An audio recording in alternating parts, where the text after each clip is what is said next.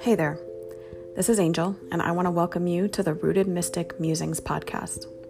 You're listening to Season 1, Episode 8, Stop Saving the Good Stuff for a Special Occasion. Side note, this is a blog post that I wrote and published in early August of 2020.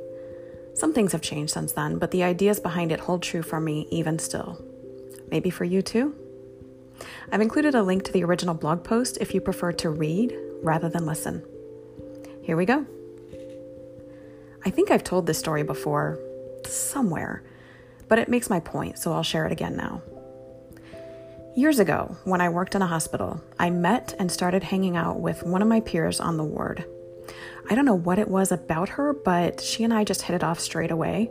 So we'd start meeting up outside of work and, getting ice cream or coffee or lunch or whatever, and just hanging out.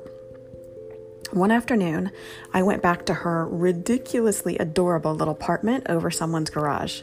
Side note, this may have started my love for the tiny home movement before it was ever even actually really a movement to speak of. Okay, so we went back to her apartment and she asked me if I wanted some water or something to drink. Obviously, it was summertime, it was warm, I was thirsty, I said yes. She handed me a glass of water, not in some old plastic cup or something, but in this big fancy decorated glass that looked like it had come from one of my favorite shops. I was gobsmacked. This human used fancy ass glassware for even the everyday normal times, and I loved it. Of course, being in my early 20s and a single mom, the idea slipped to the back burner and then eventually fell off the stove entirely for a while.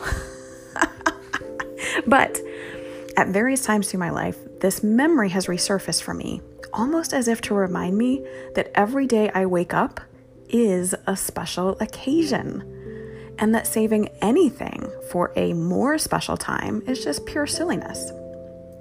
Now, I don't save things like plates or utensils or glassware for a special time, like the holidays. We use all of those things every day in our house. Our everyday stuff is our special stuff, and vice versa. But I did notice a couple weeks ago that I had some things I was being a little bit precious about again. My beeswax candles, for example. I kept them squirreled away for a time that I wanted to call attention to something sacred or just more special. And that made me sad. Because again, what is this moment if not the epitome of special? At least if I so choose to acknowledge it as such. So beeswax candles, and then coffee too.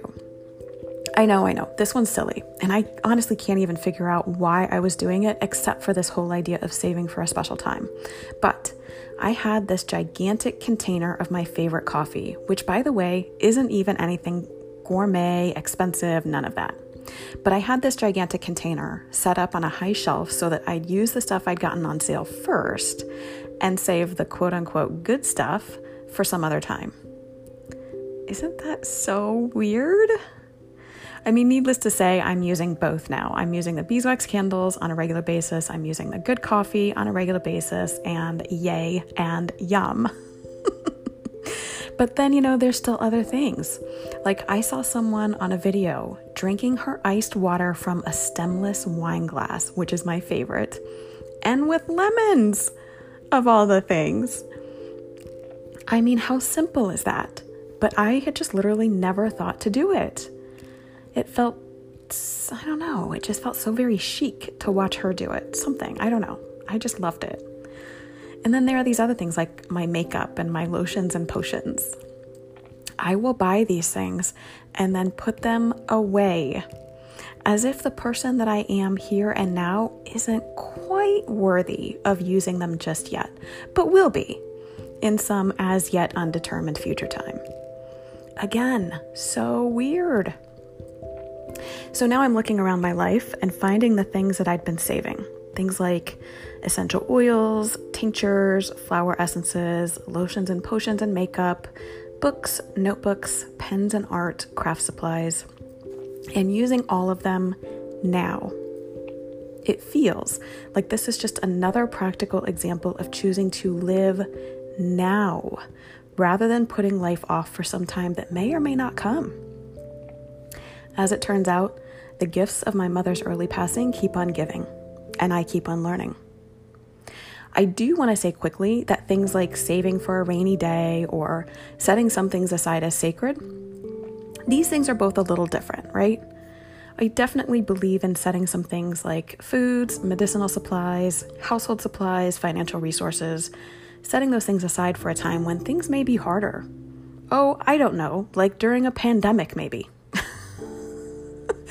I also do believe that it can be deeply meaningful and even fun to set things like candles, altar items, essential oils, etc., to set those aside for special rituals or meditations, etc. So none of the above is meant to point to those things and say, don't do that. No, not at all. That's not what I meant. What this is, at least partly, is my reminder to myself to live now. Use the good stuff now. Use the special things now. Every moment is special, and there is no saying how many of them I'll get, nor you.